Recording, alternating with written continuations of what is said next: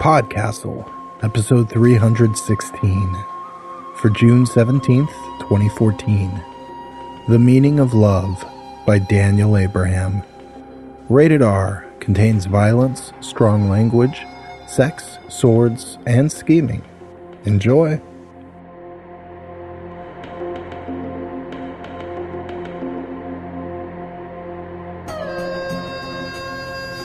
Hello and welcome back to PodCastle. I'm Dave Thompson, your host and co-editor. Today's story is from the brand spanking new anthology Rogues, edited by George R.R. Martin and Gardner Dozois. It's out in bookstores today, friends, and I can't wait to get my hot little hands on it. You see, I am a total sucker for rogues. Tricksters, wildcards, scoundrels, those characters that we know might be dangerous to trust or even love, but we just can't help ourselves. And this collection has some of my favorites, and some of my favorite authors as well. Yes, Daniel Abraham. Garth Nix has a new Sir Hereward and Mr. Fitz story in it. Joe Abercrombie, Carrie Vaughn, Gillian Flynn, Scott Lynch are all in it. Some guy named George R.R. Martin has a story from his Song of Ice and Fire world, which I guess is supposed to be big stuff or something. Also, Neil Gaiman has a brand new Neverwhere story featuring the Marquis de Carabas. And he, my friends, is maybe my second favorite rogue, right after Han Solo. How the Marquis got his coat back as the title of that story, I wonder if he did it without breaking his ankle. Anyway, I am a fan of the trickster rogues. I love loving them, even though I know that they could very well fool or trick me or stab me in the back. I like getting fooled by their Jack Sparrow-esque schemes. I feel betrayed when they betray me. I love when they surprise or trick me, and this story is no exception. Yes, my friends, Daniel Abraham is a very tricksy fellow. He pulled one over all of us here at PodCastle with this story. We'll talk a little bit more about that afterward. Daniel Abraham is one of our favorite authors here. He wrote one of my absolute favorite stories, The Curandero and the Swede, a tale from the 1001 American Nights. I hope there's more of those one day. He also has a whole bunch of book series going on, including the epic fantasy series, The Dagger and the Coin, which is my favorite epic fantasy series at the moment. But I'd say these days he's best known as one half of James S.A. Corey, the pseudonym he and co-author Ty Frank used to write the Expanse science fiction series that started with Leviathan Wakes and has a new volume out this week, Cibola Burn. This is the space opera series some are describing as a Game of Thrones in space, though I'm not sure it's quite as grim as all that. And it'll be making its way in the form of a TV series on the Sci-Fi Channel one day soon, but not soon enough if you ask me. Seriously, I can't wait to see this show. Reading for you this week is our very own trickster goddess here at PodCastle, the one, the only, the multi-talented M.K. Hobson. Hobson was heard just last week here as my arch-nemesis in Stranger vs. the Malignant Malevolency. She's often guest-hosted for us, and I'm very happy to say, at long last, we'll get to feature another of her fine pieces of fiction this summer. Triple Threat is really selling Hobson short, you guys. Now remember that we're the best we are at what we do. Sometimes what we do isn't what you want us to do. Enjoy the story. The Meaning of Love by Daniel Abraham.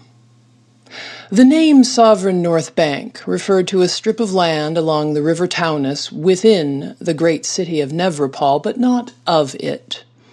It existed first as an accident of politics, when, centuries before, the wizards of the Hainish Empire sued for peace after the War of 10 Emperors.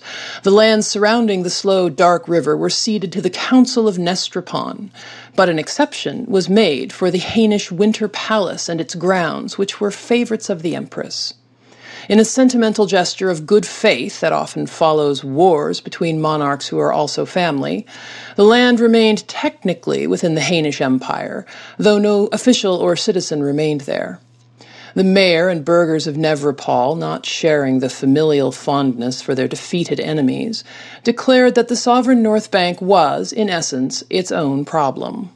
With no Hainish to oversee it, and no Nestrapon willing to take responsibility, it became that rarest of all places, an autonomous zone where the law protected and enforced lawlessness. Over the ages since, the North Bank had become a curiosity. The detritus of a dozen cultures found their way there, or were forced to it when there was no other refuge. The sluggish, dark waters of the Taunus carried barges and rafts to the muddy shores. Criminals and debtors fled to it, refugees of wars, national and domestic, the addicted and the poverty-lost. And, like the vast and mindless organism that it was, the sovereign North Bank grew. That there were no magistrates did not mean there were no planners, no architects, no geniuses or madmen. Rather, it meant there was no restraint to those who lived there and invented. Over the decades, the press of humanity and desperation drove the buildings higher. One story and then another rose up, built from whatever came to hand, with the unofficial motto, "Good enough is good enough." Towers leaned and swayed and sometimes collapsed, grinding the men and women within them to blood and pulp, only to be rebuilt by the survivors or the next wave of refugees. Walkways of rope and wood were hoisted between the buildings until it was said a native of the place could cross from the boundary wall on the north to the sluggish waters at the south without ever touching ground. Shit and piss and trash were thrown from windows to the distant street until rain came to wash them away, and like plants in rich soil, the unstable, unreliable buildings rose, driven by the deep human desire to be the one least shat upon. The streets, such as they were, grew darker and narrower and sometimes disappeared altogether under plank and tar awnings that redefined them as homes and shacks. As with any community, there were landmarks and centers all through it.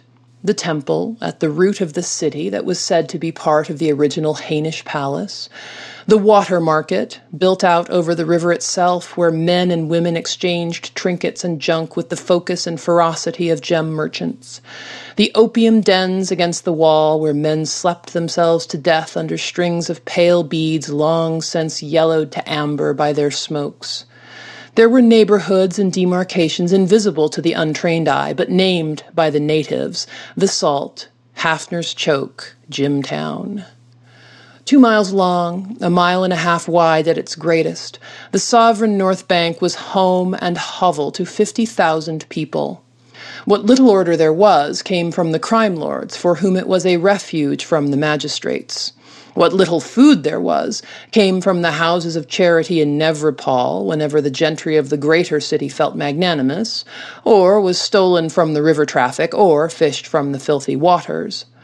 The residents of the city without citizens ranged from squalid and starving babies who shat their brief lives away in the shadows, to the dark-robed holy men in the temple, from rail-thin addicts half-made from longing and hunger to masters of crime and violence whose penthouses looked across the river at the lights of the respectable world like reflections in a tarnished mirror.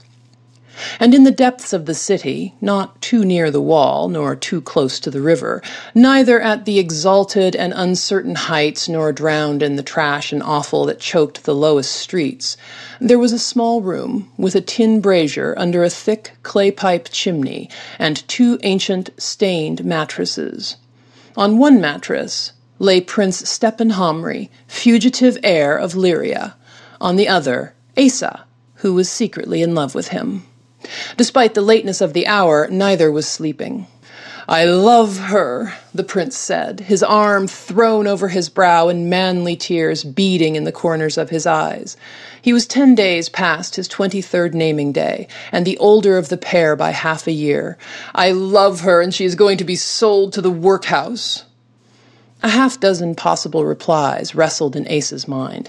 "You've seen her once, and from a distance," and "better the workhouse than here," and "you may be confusing love for a different kind of longing," until a diplomatic victor came out on top. "I'm sorry.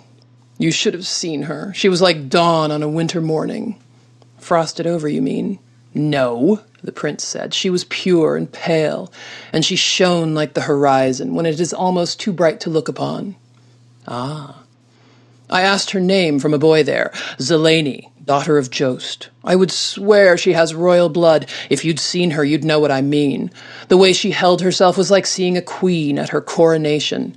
Everything around her was made bright just because she was close to it. I was meant to find her. I see that now. Whatever plan the gods have for me, I was meant to find her, and so I must have been meant to save her. You should have seen her father. He had the face of a butcher. Asa shifted. The mattress rustled and settled. You think I'm a fool, the prince said. His eyes were red with weeping, and his face a mask of melancholy. Asa sighed. I think you're being hunted by a stepmother who'd like nothing better than to see you face down in a river. Your father is the prisoner of a Kyrian wizard, if he's not dead. Half the people in your home country think you're a murderer, and the other half think you're a fool. You've got a full plate without taking on anything else.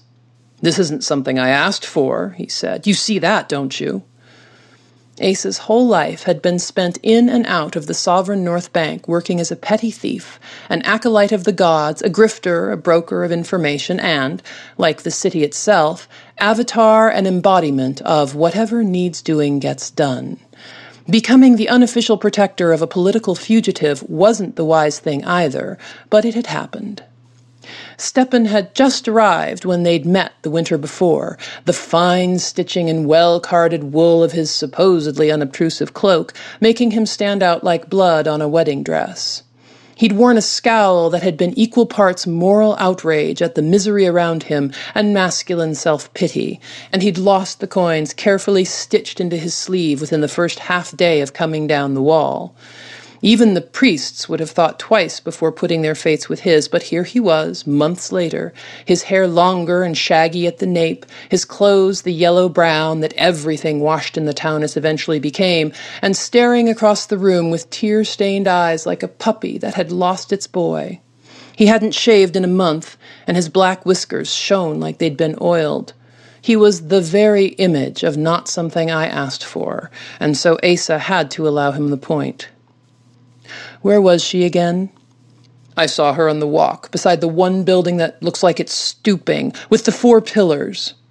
I know the one, and this was 2 days ago. Prince Stepan nodded. Then he rolled over and propped himself up on his elbows. Will you find her for me? Will you carry her a message from me? No, I will under no circumstances start announcing you to anyone I'm not utterly certain of. But I will look into the situation. I'll see what there is to be seen. Zelene, daughter of Jost, that, then. Asa knew the place. The building was the old tower with roots in the stables of the Hainish Emperor's palace and a long history of minor collapse. A family living there was likely desperate enough to sell their adult children into the workhouses. Traffic in slaves was prohibited in Nevrapol, but sovereign North Bank wasn't Nevrapol. Asa knew of 2 places where legitimate businessmen met to make trades like that without technically breaking the law, and in truth, it wasn't the worst thing a father could do with his daughter. Thank you for this, my friend, the prince said. I love her. You mentioned that, Asa thought bitterly, but didn't say. When the sun first started brightening the eastern skies, Asa was already walking across the rope bridges between the buildings. The air stank of smoke and sewage, but no more so than usual. The sounds of voices came from bare windows and the streets below, shouting and cursing, but also singing and laughter. Men and women in dark cloaks squeezed past each other on bridges no wider across than a single handspan, backs and bellies rubbing against each other in a way that would have been intimate if it hadn't been routine. Every week or 2, a bridge would collapse, spilling 2 or 3 people down through the filthy air, smashing their bodies through whatever roof lay below them. But then, more died from the flux, and no one was doing anything about that either. The bridges would be rebuilt if enough people cared and had the rope to spare, or they wouldn't. The paths of the city would shift and change like a slow river uneasy in its banks. It was part of what Asa loved about the city, but only part. The old tower looked sad in the yellow light of morning. It leaned a degree to the east, and windows spotted its sides, knocked through the walls wherever convenience demanded, until they looked like an architectural pox. Asa took a ladder and then a stairway made from driftwood logs nailed to the outside of the building, and emerged in the yard Stepan had described. 4 massive pillars rose up from the ground, tall and proud as trees and overshadowed. A few dozen men and women slept in the muck or made a show of waking up. At the far end, 3 boys played a game of chase with a dog no one had eaten yet. "Looking for a man named Jost, daughters Zeleny," Asa said, touching a man's shoulder. A headshake and a shrug, and then the same question again of the next person, and then on, one after another, until movements and words became rote. When, near midday, a woman nodded and pointed, she nodded and pointed toward the river. Asa cursed. That wasn't a good sign. The men from the workhouses were set up on the westernmost quay. They had well-fed faces and laughter that was made cruel by its context, the way a gem could be made ugly by being set in tin. The pens weren't finished yet, but a pair of local boys were hammering the walls in place, building the corral for their less fortunate compatriots. The workhouse overseer stood smoking a pipe at the waterside, looking out over the sullen gyre where the river shaved off a bit of its current. His desk was a plank between 2 piles of bricks with a purple cloth over it to make it seem respectable. A line of men and women waited for the trades to begin. One of them was a tired-looking man, perhaps twice the prince's age, with a pale-skinned girl at his side. "Jost?" Asa asked, coming near. The man looked over, and his daughter a moment later. "Here," the man said. Asa smiled. Then this would be the lovely Zeleny. She was a thin creature with dark hair that was a few degrees less lank than might be expected, more roundness in her cheeks and breasts than perhaps the average. Asa didn't think she was a beauty for the ages, and certainly not the winter dawn translated to flesh, but pretty enough and capable of smiling. Her eyes had what might or might not have been intelligence, but was at least cunning. If there was royal blood in her, it was well hidden. "What is it to you?" she asked. "In line for the workhouse?" "If they ever open the table and start hiring," her father said. "Hiring? I'd have thought buying was the verb." "Well, no one fucking asked you, did they?" Asa turned to the girl, but before he could speak, a familiar voice called from the alley behind them. Joseph Red staggered out, waving his good hand and grinning like he'd just found a pearl in a night pot. "Excuse me," Asa said, eyes locked on the girl's in a way that might seem meaningful. She scowled, then smiled uncertainly and turned away.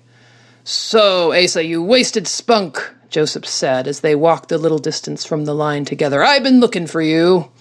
Flattered. "You still in the market for news about hunters?" Asa hoisted an eyebrow, and the old man cackled. "Yes, I am still in that market. What have you got?" "2 magistrates' men came down the wall last night. They're wandering in Hafner's Choke, asking people about a picture." Asa spat, looked back at the line of men and women, the half-built pen, the girl who Prince Stepan had decided he loved. "Can't expect me to do everything at the same time." Asa pressed a copper coin in Joseph's unscarred hand. "How about you show me?" The magistrates' hunters weren't dressed for subtlety. They both wore boiled leather armor with the scales and axe sigil of the High Council carved into the breast, and the swords at their sides would have bought food for a week to anyone with the courage to take them. They walked with a firmness that carried the right-of-way along with it, and they ignored most of the people on the street, accosting only the better-dressed men and women, and speaking even to them in sharp, condescending tones. Asa and Joseph Red watched them for a time without being seen, and nothing that they saw made Asa think well of the men. "Who's the picture of?" Asa asked. "Think they'd show it? Beneath their kind, me." "What are they asking people?" "Have you seen this man?" Asa's belly sank. If the Council of Nevrapol had taken it into their heads to side with Stepan's enemies, things were about to become insupportable. Joseph nodded as if in agreement. 5 escape plans already in place. Asa stepped smiling into the street and walked toward the hunters. Their eyes were as hard as slate, and one of them put a hand on the hilt of his blade. "Mornin'. Heard you strapping young men were looking for something, and I thought I might be of use." "And you are?" "Asa." The hunters looked at each other as if unsure whether to be insulted or amused. For a tense moment no one spoke. The one took his hand from the sword and pulled a curl of thick paper from his belt. He held it before Asa's eyes like he was pressing a scent to a hunting dog's nose. Instead of Stepan's thin nose and wide-set eyes, the inked face that looked back at him was broad and long and perfectly familiar. Asa's eyes narrowed to cover the relief. "Chancellor Rouse?" Asa asked, faking incredulity. The hunters exchanged a look that meant they had just become rather more interested in Asa than they'd been before. "You know him?" "Of him. Enough to say you'd be better off searching the graveyard. He died 6 years ago." "He didn't," the second hunter said. "Used a potion to feign his death and buried a servant in his place. Now we're come to pick up where they left off." "Have you seen him?" the first asked. "Does he live here?" "If he does, I haven't seen him. And, all respect, but Counselor Rouse defeated Serapin's army and killed 70 people with his own hands. If he were living around here, he'd be running the place by now, and we'd all be drilling in his army come mornings. At least, that's the way I've heard it." The hunters looked at each other in disgust. "We've reason to think he's here, and if he is, we'll find him." "Godspeed to both of you," Asa said. "I'll ask around, and if I find anything, well, if I do, is there a reward?" 15 minutes later, Asa was headed back to the quay. The pens were built, and the overseer squatted behind his purple desk. No slaves had taken their places behind the pen's bars yet, but that would come soon enough. Zeleny and her father were nowhere to be found, and Asa had no way to know if they'd been turned down by the workhouses, if an agreement had been made, or if old Jost was holding out for a better price on his daughter's future. For the greater part of the day, the line of men and women inched forward, but those particular two didn't return. Eventually, Asa gave up, spent a shaved coin in a filthy kitchen by the water, and went back to the little room carrying a burlap sack of cooked pigeons. Stepan sat by the brazier, feeding the fire with twigs and tiny lumps of coal. The light flickered in his dark eyes as he looked up at Asa. The smoke and warmth gave the room an uncomfortable, close feeling. From beyond one of the thin walls, a woman's wailing came like the mating song of a great hunting cat. A gray cloth bundle lay on Stepan's mattress. Asa dropped the feed bag and sat on the mattress beside it. "How was your day?" Stepan asked. "Interesting. I saw your lady love. You're right. Her father's looking to sell her." And Brother Rouse down at the temple's about to have a more interesting life. His past is sniffing at his heels again, though I don't see how that affects us. Also, I thought we'd agreed that should stay hidden." The prince looked at the cloth the way a mouse might eye a placid snake. "There may be a need for it." Asa drew out a pigeon and took a thoughtful bite. The meat was on the dry end, but it was spiced with pepper and salt that forgave it. Stepan took a bird for himself in one hand and unwrapped the cloth bundle with the other. The scabbard was green enamel and as ostentatious and gaudy as everything the hunters had worn put together. Stepan drew the blade. "So, which need was it you had in mind? Planning to go slaughter all the workhouse crews, or maybe her father?" "She is being sold," Stepan said, "and so I must be in a position to buy her. If I can better the price of the workhouses, I can claim her and set her free." "I don't think you can sell it for that much, not in our markets." "That wasn't my plan." Asa took another bite, then put the bird's carcass down on the mattress. Stepan looked away, caught between bravado and shame. "Why don't you tell me what the plan is, then?" Asa said, pronouncing each word carefully. "Everyone knows Sovereign North Bank is the haven of outlaws and thieves. I can't call it a crime to steal from the stealers. The crime lords meet in the salt, that's what you told me. Surely there would be enough gold there to buy her freedom." "No, that's not going to—" "Stop it!" Stepan shouted, and when he turned, the blade turned with him. The tears in his eyes stood witness to the fact that he knew how bad the plan was. "You have been my companion and my only friend, and I will be in your debt forever, but you can't tell me to abandon her. You can't tell me not to try." "You won't help anyone dead, and there's another way." "What?" "I haven't thought of it yet," Asa said, and picked the pigeon back up. Stepan's mouth opened and closed like a marionette. The point of the blade slipped down toward the floor, and he laughed once and mirthlessly. They ate in silence while outside the sun fell and darkness crept through the filthy streets. The wailing woman's cries turned to a shouting match in a language Asa didn't know, and then ended abruptly. Stepan fed the smoky little fire, went to piss out the window at the end of the hall, and then came back and collapsed onto his mattress. Asa sat up, resting against the cold and creaking wall. The best plan, of course, was for somebody, anybody really, to outgrow their naive illusions about love, but since that was going to be tricky to whistle up, they needed a fallback. Otherwise, Stepan really would do something desperate and florid and suicidal. The idea of buying the girl's freedom wasn't bad, but the part about how to get the coin was terrible. So perhaps there was another way. Across the tiny room, Stepan's breath slowed and deepened, his hands folded under his neck like a child's. In the dim glow, his cheeks were a lighter shadow, the curve of his lips all but lost in the darkness of his little beard. How much did the workhouses pay anyway? Without knowing what the price would be, it was hard to think of a concrete solution. Asa thought of the hunters looking for the supposedly dead Counselor Rouse and the joke about a reward. For most of the people of Sovereign North Bank, life was pretty damn cheap. Life was cheap, and corpses were inexpensive. Stepan's eye flew open. What? What? You laughed. Did I? Well, I thought of something funny. Stepan's smile was as much a sound as anything. You thought of something? I'll look into it in the morning while you're putting that thing back into hiding, eh? Of course. Thank you, Asa, for everything. I don't know what I'd do without you. Die, most likely, Asa thought. The temple sat beneath the city, its deepest chambers dug into the damp soil of the riverside. A great net of ropes hung suspended above the building itself, and the trash and garbage and birds' nests and dead animals that built up on it over the course of the years blocked what sunlight had struggled down through the taller structures surrounding it. Dim beams caught the dust and filth that hung in the air, and also glimmered off tilework of scarlet and gold, ancient and ruined glasswork, pathways of yellow marble kept clean by monks and priests. The effect was often compared to being under the overhanging trees of a jungle, but Asa thought it looked more like something underwater. The ruins left behind the waves after a vast and sludgy flood. Torches and lamps heated the air, even at midday, and the vast central hall with the statues of 7 gods smelled of sweet incense.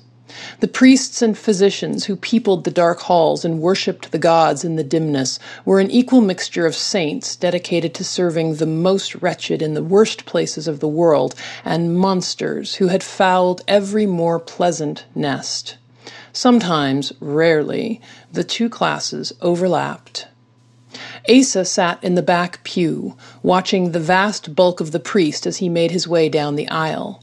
The years had grayed his hair and thickened his jowls, but anyone who looked closely would have recognized the man the hunters sought. When he spoke, his voice was low and rough as a landslide. Asa. Chancellor Rouse. That is not my name any longer, the priest said, lowering himself into the pew in front of Asa's and twisting around to look over his massive shoulder. But you know that. And so I have to think you are saying it for effect. I'm nothing if not affected. But I'm not the only one saying that name recently. I talked to a magistrate's hunter yesterday in Hafner's Choke. He had a picture of you. Rouse pressed his lips together and heaved a sigh. I've heard. Then I assume you've got some plan for removing yourself from danger? Perhaps. Or perhaps it is time to surrender myself to the judgment of the council. Asa laughed once. Rouse looked injured. You don't think so, friend Asa? I think you're as much the ice-hearted killer now as you were when you were in power, and you wear the priest's collar well because you never thought anyone less than a god had authority over you. True, all true. So you have a plan? Perhaps. Well, if you don't, I do, and the price for my help is profoundly reasonable. Rouse was silent for a long while. The 7 gods stared back at them with empty stonework eyes. Somewhere not too far away, an unseen choir lifted their 12 voices in the midday chant. Asa fought the impulse to fidget. There were stories of Chancellor Rouse slitting a man's throat and pulling the tongue out through the hole as punishment for interrupting. Chances were good it was an exaggeration, but the stakes were high if it wasn't. What would you have from me? Rouse asked. Your help in a problem I've got, your expertise. Nothing you haven't done before. And in return, I'll help you pull the hunter's teeth and get rid of them for you, and they don't even have to know you were involved in it. That sounds suspiciously reasonable. I can be reasonable. Tell me precisely what it is you have in mind, Rouse said. Asa did, adding fewer embellishments than usual along the way. Rouse listened with an intimidating ferocity. By the end, he was laughing silently and with a violence that left the pew creaking under him. "They will be missed," he said, when he'd regained himself. "Perhaps, but that was always going to be a problem. Be honest, you were going to kill them." "I was." "So they'd have been missed anyway. This way, they stop stirring up the deep mud, you aren't implicated, and we both make a little money. And if they do make their way back to the world, the danger of it falls on me. No one even knows for certain you're here at all." The choir resolved the chant on an ambiguous harmony, as if the gods were better honored by something that stayed open and unfinished at the end. "My way is simpler," Rouse said. "My way doesn't kill anyone." "Is that a good thing?" "You've killed a lot of people, friend, and it's gotten you here," not a resounding argument for the strategy. The man who had once driven nations before his whips sat with the thought. "Someday it will all go too far. The magistrates will come, or the soldiers. They will burn all this to the waterline and call the world cleaner for it." "Probably," Asa agreed, "but they aren't doing it today, so why talk about it?" A moment later, Rouse sighed. "Let us try your way." The rest of the day was spent preparing. Rouse's list of herbs and poisons was shorter than Asa expected and also harder to put hands to. Dried lobelia and apron grass, distilled wine and arsenic powder. Asa traded one thing for another, talked sweetly, made promises and threats, wheedled, begged, wept, and stole. By sundown, Rouse had everything he'd asked for and a bit more, and Asa felt like the rope in a pulling contest. But it was done for the moment. Sovereign North Bank did not sleep, but it did drowse. The ruddy light of sunset deepened the shadows, reddened the towers and walkways. Fires began to glow and flicker in the windows and on the rooftops, smoke stinking of coal and wood and dried dung filling the air. Some nights mist rose from the dark waters of the Taunus and mixed with it, and Nevrapol across the water faded into nothing. On those nights, Sovereign North Bank seemed to stand on the edge of an endless sea, shrouded and silent. Friends and conspirators gathered to sing or complain or plot their escape. Those without shelter begged for warmth and food or else died in the corners unlamented. People fell in bed or fell in love, shouted and wept and danced. It was like any great city, only more so, and that was a part of why Asa loved it, but only part. Stepan wasn't in the room, and neither was his sword. He wasn't in the tiles hall, where they would sometimes spend the evening playing against the old men with missing fingers and teeth. He wasn't in the alley or the common rooms. The addict, who lived in the room next to theirs, hadn't seen him since midday. Annoyance bit into Ada's giddiness, but not so much as to erase it entirely, and the solution to the puzzle of Prince Stepan's vanishing was perfectly clear, if only in retrospect. Near midnight, Asa stepped onto the street beside the river that overlooked the quay. Stepan sat with his legs hanging out over the water, his gaze fixed on the pens. Where the workhouse overseer had been that morning, torches like flares lit the bars and the captives. 10 men and 6 women, ranging from hardly out of childhood to approaching dotage, huddled together, property of the workhouses now. There would be more before they shipped out. Asa had seen the pens so packed that there hardly seemed room enough to breathe. 7 guards stood or sat, laughing with one another, fog and water making their voices seem close and far away at the same time. "We're too late," the prince said. "How do you figure?" "She's already sold." Standing at the pen bars like a bird in a menagerie, Zelene, daughter of Jost, for all the good that had done her, looked out toward them. Her gown was yellow-brown, but had probably started out as pink or white. On the river, a barge hove into sight, a smuggler or cadre of young men from the city in search of adventure. Asa's exhaustion and pleasure and anxious anticipation of what was still to come bubbled up in laughter. Stepan's expression was as stark as a slap. "It's uncomfortable for her," Asa said, "but it's temporary, and we can't get her without going through this part." "What?" "Think it through," Asa said, sitting beside him. "Take her before she's sold to the workhouse and we're stealing from her family. They live here. They know people. If they held a grudge, it could cause real problems. But if she's sold, her father's been paid. Whatever brothers or sisters or aunts needed the money already have it. When she goes lost now, it's the workhouse that's losing her. They can stand it better, and they're less likely to know who's behind it. And even if they do, it's a small loss to them and a small risk to us. They'll be taking 100 people at least on their barges by the end of the week. One less they'll hardly notice, and even if they did, they come here 3 times a year for a week or less each time. You planned for this? Asa clapped an arm around Stepan's shoulders, grinning. The despair in the prince's eyes shifted first to disbelief, then something like admiration. The expression was sweet as honey and intoxicating as wine to Asa, and it justified the whole day's effort. All this and more, my friend. I planned all this and more. But I need rest, and so do you. Tomorrow's a long day, and I'll need my wits about me. So come back to the room. I won't be able to sleep if I'm worrying about where you've gotten to. They rose together, and across the darkly turning water the girl stared out at them. Drunk with cleverness, Asa raised a hand, hailing her like a friend, and after a moment she waved tentatively back. Finding the hunters was easy enough. They hadn't come to be subtle. Sending a message to them was hardly more difficult. Half a dried apple was enough to buy a dozen street couriers. But until the men stepped onto the rooftop court, Asa hadn't been sure they would come. It was a low gray rooftop, no larger than a peasant's bedroom would have been on the other bank of the river, but palatial by the standards of sovereign North Bank. It huddled beneath taller buildings all around it, so that even though it was technically open to the sky, there was only a tiny square of dull blue above them. The view was mostly of walls.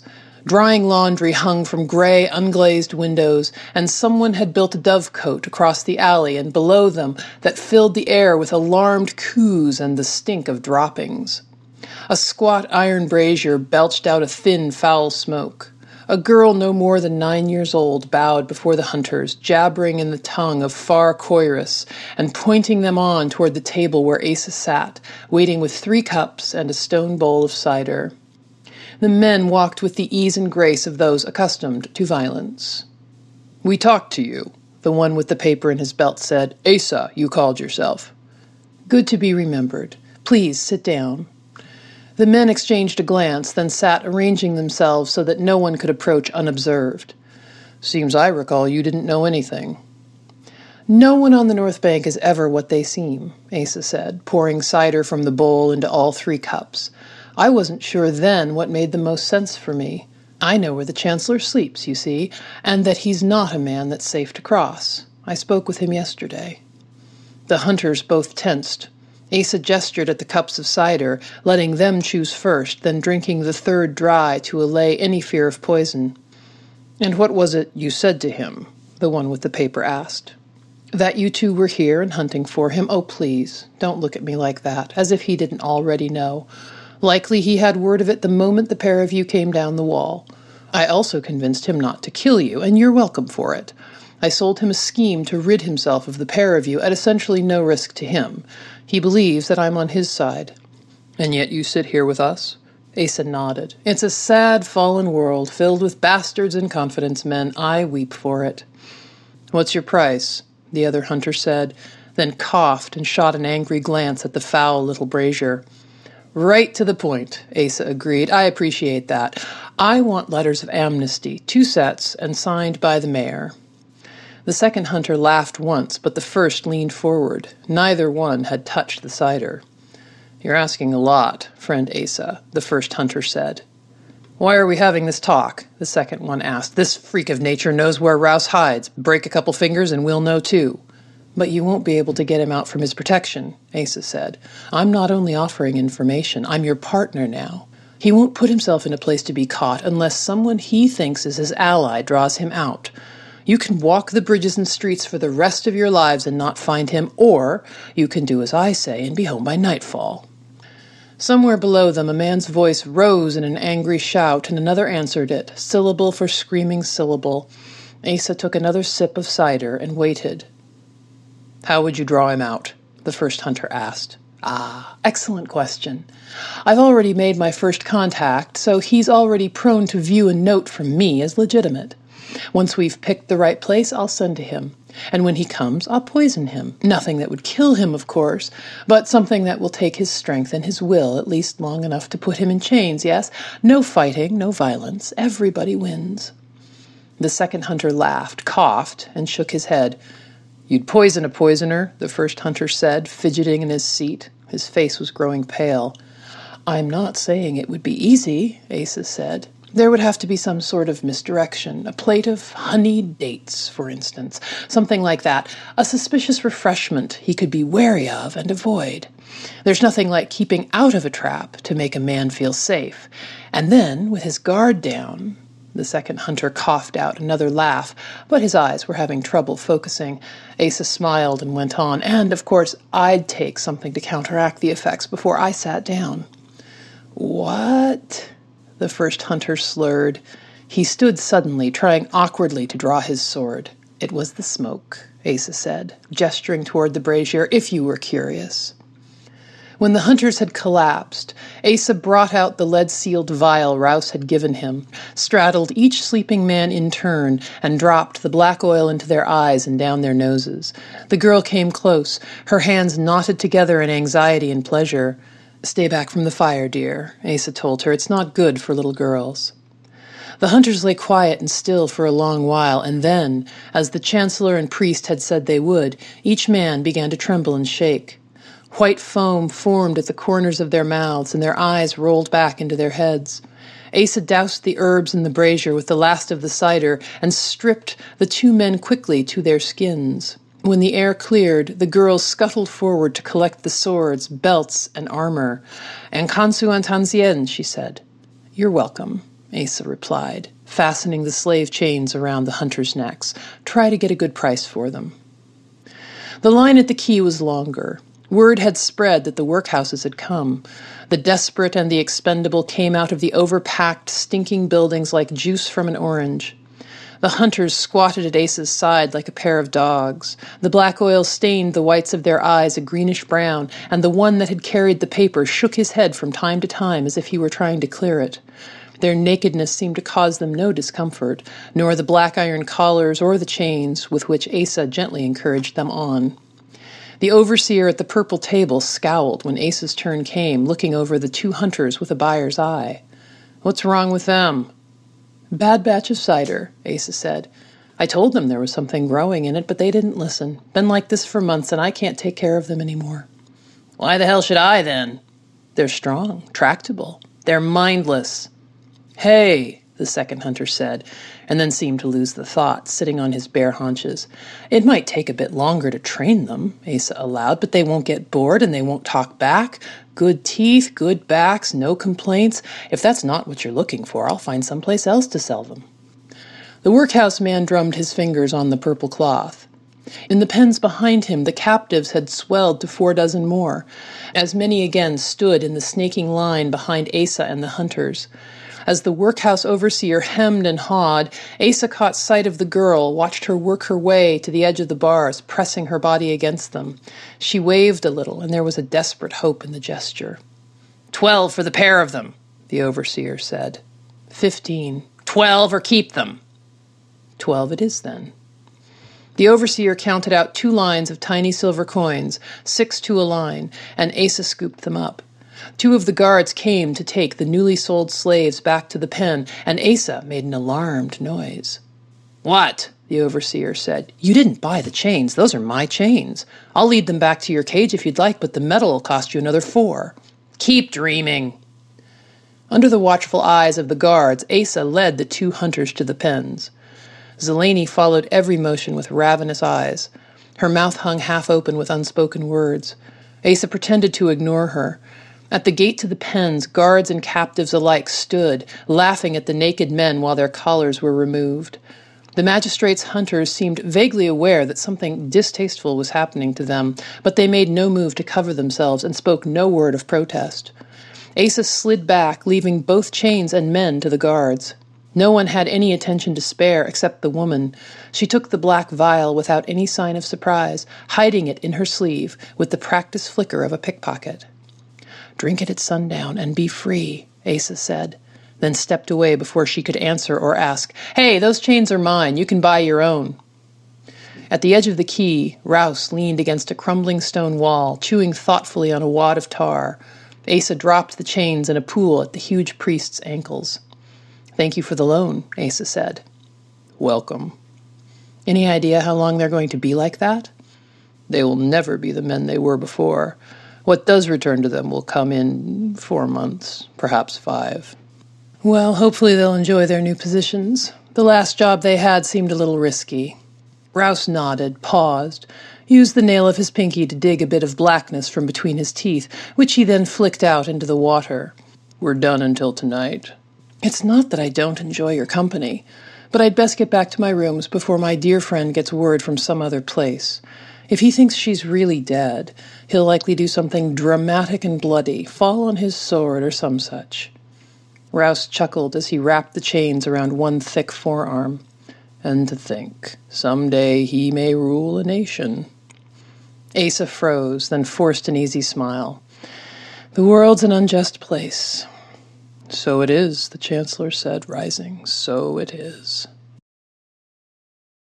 Joy radiated from the prince like heat from a fire. His smile was so wide it seemed to creak, and he walked with his arm around Asa's shoulders as they passed through the crowded marketplace.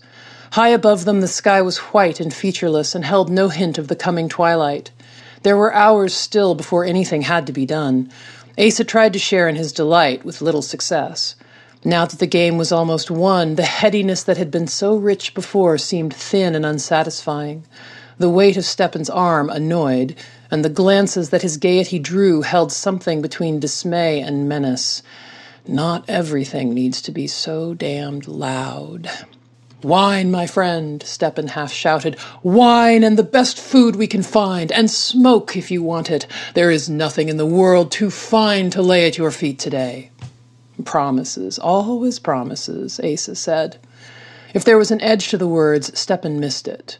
Laughing, he steered them into a narrow alley of planks laid between 2 buildings and 50 feet above the distant ground. The old woman who claimed the place nodded at them in greeting, just as she had the night Asa had first brought Stepan there. The wine was terrible, but one of the tiny silver coins from the workhouse overseer would pay for a week's worth. Stepan lifted the clay mug in a toast. "To Asa," he declaimed, "champion of love." "God, not that. Pick something else." "Why not that?" Stepan asked. The planks beneath their feet left gaps as wide as a thumb, too narrow to slip through, but enough to see how far the fall would be. For a moment it seemed thick with significance. People loved their fathers, their sisters. People loved dogs or songs or poems. If I've got to be the champion of something, make it something that doesn't change what it means every time someone says it. Stepan laughed as if it had been a joke and drained his cup. His hair was wild and dark and glossy. If his skin had a pock on it, Asa hadn't seen it. The man was joyful and bright and full of hope. All the prince's troubles were forgotten because a girl he'd seen once at a distance probably wasn't going to die or be sent to the workhouse. It was like watching a child getting an unexpected rock of honey, and it weighed Asa's heart like lead. "You don't understand what love is," Stepan said, wiping the back of his hand across his beard. "And you do?" "Love is like recognition. It's the moment when you catch sight of someone and you think, there is someone I have business with in this life. There is someone I was born to know. Has that never happened to you?" "It has, but I never took much comfort in it." Stepan waved the old woman closer and held out his cup for her to refill. At this rate, he'd be snoring asleep before twilight, which might actually be the best thing. Asa wasn't looking forward to finding a reason Stepan couldn't come to this last part of the plot. "Love is like a baby sleeping on its mother's breast," Stepan said. "Inchoate and likely to piss itself?" "Ah, you can play at being a cynic, my friend, but I've known you too long. You're a romantic at heart. You're in love with the world." "I'd say I'm inchoate and likely to piss myself," Asa said, trying not to smile. Stepan's pleasure was simple and unfeigned and infectious. "Fine, fine. Love isn't like a baby. Love is like falling from a window and discovering you can fly." "Unlikely to happen and dangerous to try." Stepan's laughter was a howl. Asa saw the men passing below them look up, curious, and didn't feel impatient any longer.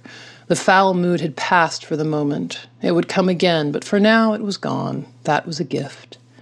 Love is like the burst of sweetness when you bite into a strawberry. Brief for you, and painful for the berry. Ah! Love is like beautiful music played in a ruin. Give me a minute. No, just a minute. I'll think of something. And the game went on, with the hours and the wine. Asa tried to forget what had come before and what would come next. It was a long, pleasant afternoon, just the two of them, and the city beneath their feet. A golden moment that could wax and wane. By the time darkness fell, Stepan could barely walk straight.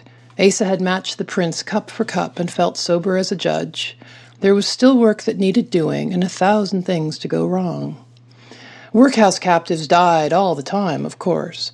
Usually they had the grace to do it after they'd spent months or years behind the high gray walls, but some lucky few would die on the quay, and in those cases the workhouse men would do the same thing they always did, fling the corpse into the river and forget it.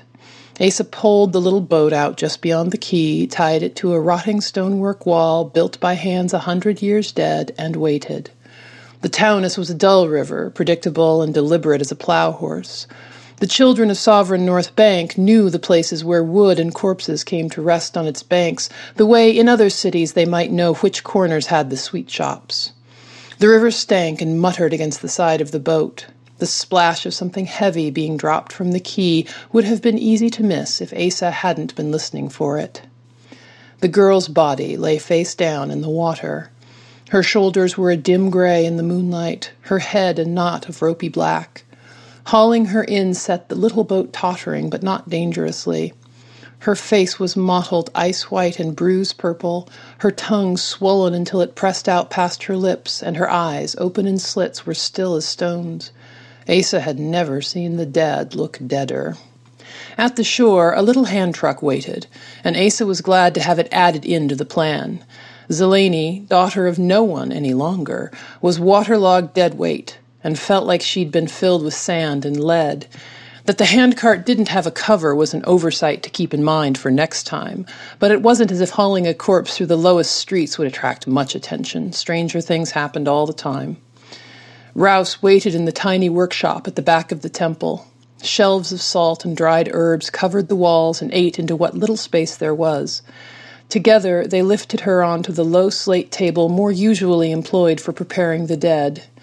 Rouse stripped off her river-soaked clothes with a steel knife, washed the filth and river scum from her, and folded a warmed blanket of wool that covered her from toes to neck. He placed heated stones along her body, and then drew a tiny flask from the shelves and carefully placed a single crimson drop onto her tongue. The Chancellor grunted with satisfaction. "She's all right?" Asa asked. "She is as I expected her to be. After this, she should wake, not as one does from sleep, but from a wound up to the head. She may wake sober, or she may be confused, or possibly violent." "And what do we do about that?" "I tell you that she may be confused and violent, and you watch over her while I sleep. That is what we do," Rouse said, putting the flask back in its place. After Rouse left, Asa leaned against the wall, watching the woman's face by the light of the single candle. As slowly as the stars turning in the night sky, her skin began to clear. The blackened, monstrous tongue grew smaller and retreated behind her teeth. Asa watched the changes without knowing quite what they meant. Considered for long enough, she went from pretty to plain, back to pretty, and then settled into a kind of visually interesting that was, in its way, more compelling than beauty. It became possible to believe that a man like Stepan might have his heart swept away by glancing at her at a fortunate moment and in the proper light. Her eyes shifted under their lids, and she began to tremble like a child left too long in the cold.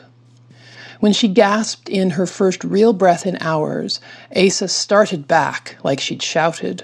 Her eyes opened bright and wild and uncomprehending, and a moment later she laughed, deep and wild and satisfied. When she stretched, 6 stones fell from her blanket to the stone floor. Her gaze found Asa, and she lifted her chin, grinning like she was greeting a dear friend. "Who are you?" she asked languorously. "My name's Asa. We have someone in common." "Do we?" "Well, you don't know him, but yes." She shook her head, blinking, and laughed again. It took a moment for her to bring her focus back, but she didn't seem fearful or prone to violence so much as drunk and happy. Asa sat at her feet. "You saved me?" "I did." "Why?" "For love." "Of me?" "No." She shifted forward, wrapping herself with the blankets as an afterthought, with only partial success. Her hand found its way into Asa's, the fingers like frozen sticks. She was still very cold.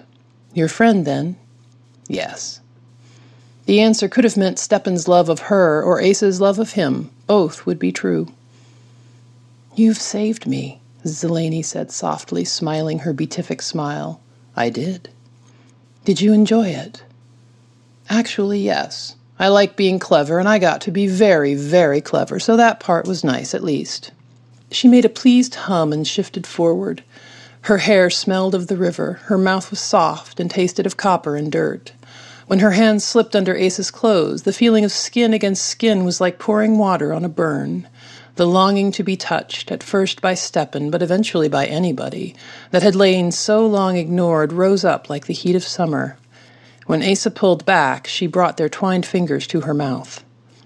"You're drugged." "I am a bit, aren't I? You aren't yourself." "I'm not someone else." She laid back on the slate table, pulling them together as she did. Her hands tugged at the stays of Asa's cloak. "Anyway, how would you know who I am?" Before you do that, I may not quite be what you're expecting." Her tongue, pink as pearls now, showed its tip between her teeth. "No, let's find out." A half-dozen possible replies wrestled in Asa's mind. "Please stop," and "this is a terrible mistake," and "all right." The stays came loose. Her hand moved gently. Asa's eyes closed. "All right, let's." "You bedded her?" Stepan said. His eyes were wide, his mouth slack. His cheeks were actually gray with shock and horror. It wasn't the only answer he could have made. Asa could think of at least a dozen others. "Did you enjoy it? And I'm so happy for you, and best wished for, wait for me next time." But the prince's shock was profound and unfeigned. This was a thing he could never have imagined happening, though compared to 1,000 other events in sovereign North Bank in the last week alone, it was common as mud. All Asa's dreams and hopes vanished in that moment, as if they had never been, a bubble popping. The beautiful man, desperate and noble and romantic, was a naive little boy, disgusted by anything he didn't expect. The pain was less powerful than the relief. The cruel response floated on the back of Asa's tongue. "She's no more a virgin now than when you saw her the first time, you dunce."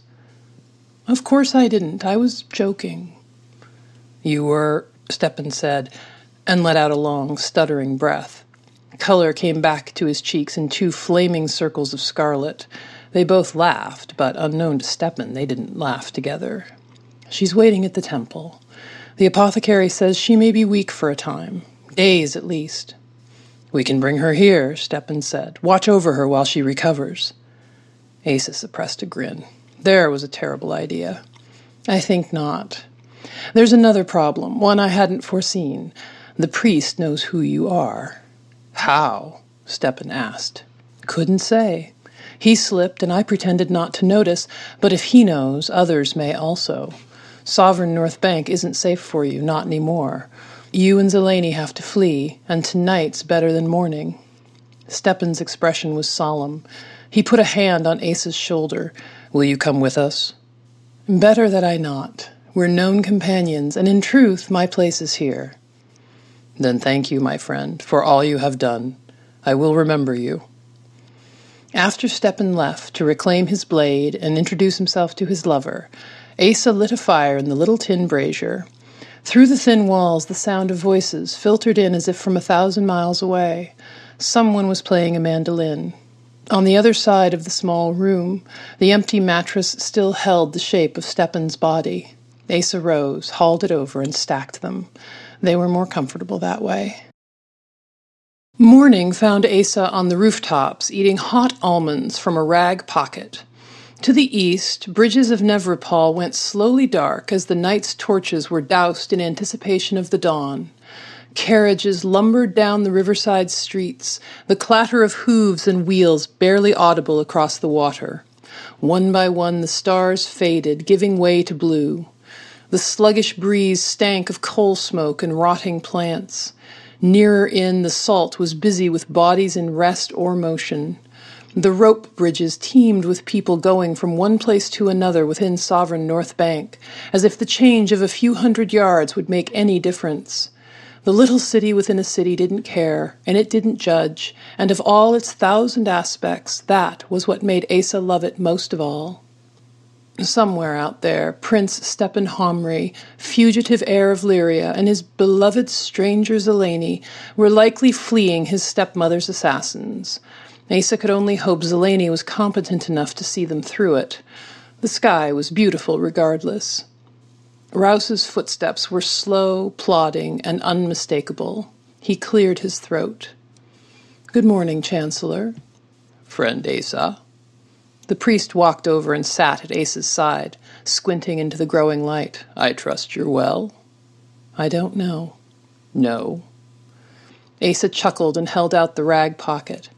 Rouse took a small handful of nuts and chewed them placidly, the poisoner unafraid of poisons after all. "In the past few days I have stolen a girl from the workhouses by killing her, hauling her body out of the river and bringing her back to life, worked with an acknowledged mass murderer, no offense, none taken, to poison and enslave 2 agents of the law, and performed glorious if intoxicated sexual acts with my dearest friend's lover on a corpse table. Busy. It has occurred to me that I may not be a good person. I have no insight to offer on the question." For a long moment they were silent with their private thoughts. "Love," Asa said, "is like a pigeon shitting over a crowd." "How so?" "Where it lands hasn't got much to do with who deserves it." The priest made a deep sound in his throat and frowned. "I think you may be confusing love with a different kind of longing," he said, and Asa barked out a laugh. "You know why I've come." "Your share of the workhouse money," Asa said, holding out a small purse. It clinked in Rouse's hand. "You won't take offense if I count it," Rouse said. "With me, friend, you'd be a fool not to."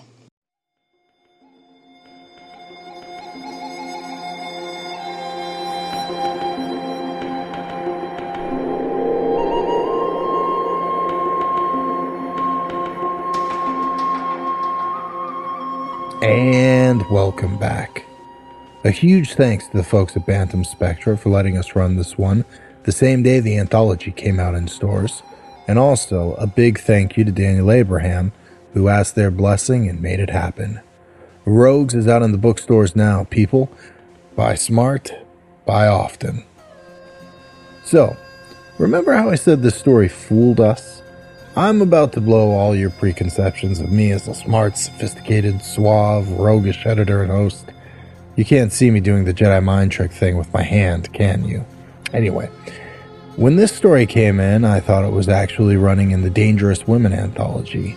Anna and I read it, loved it, bought it, and asked Hobson to read it, who also loved it. We all thought it was such a bitterly fun story about a kick-ass female thief. And then Hobson starts recording it, and sometimes you hear things a little bit more clearly when you're reading them aloud, and comes across two pronouns, referring to Asa in the story as he. Did you catch those? Those are the only 2 times Asa is given a pronoun. So I found myself emailing Daniel to get his take on it.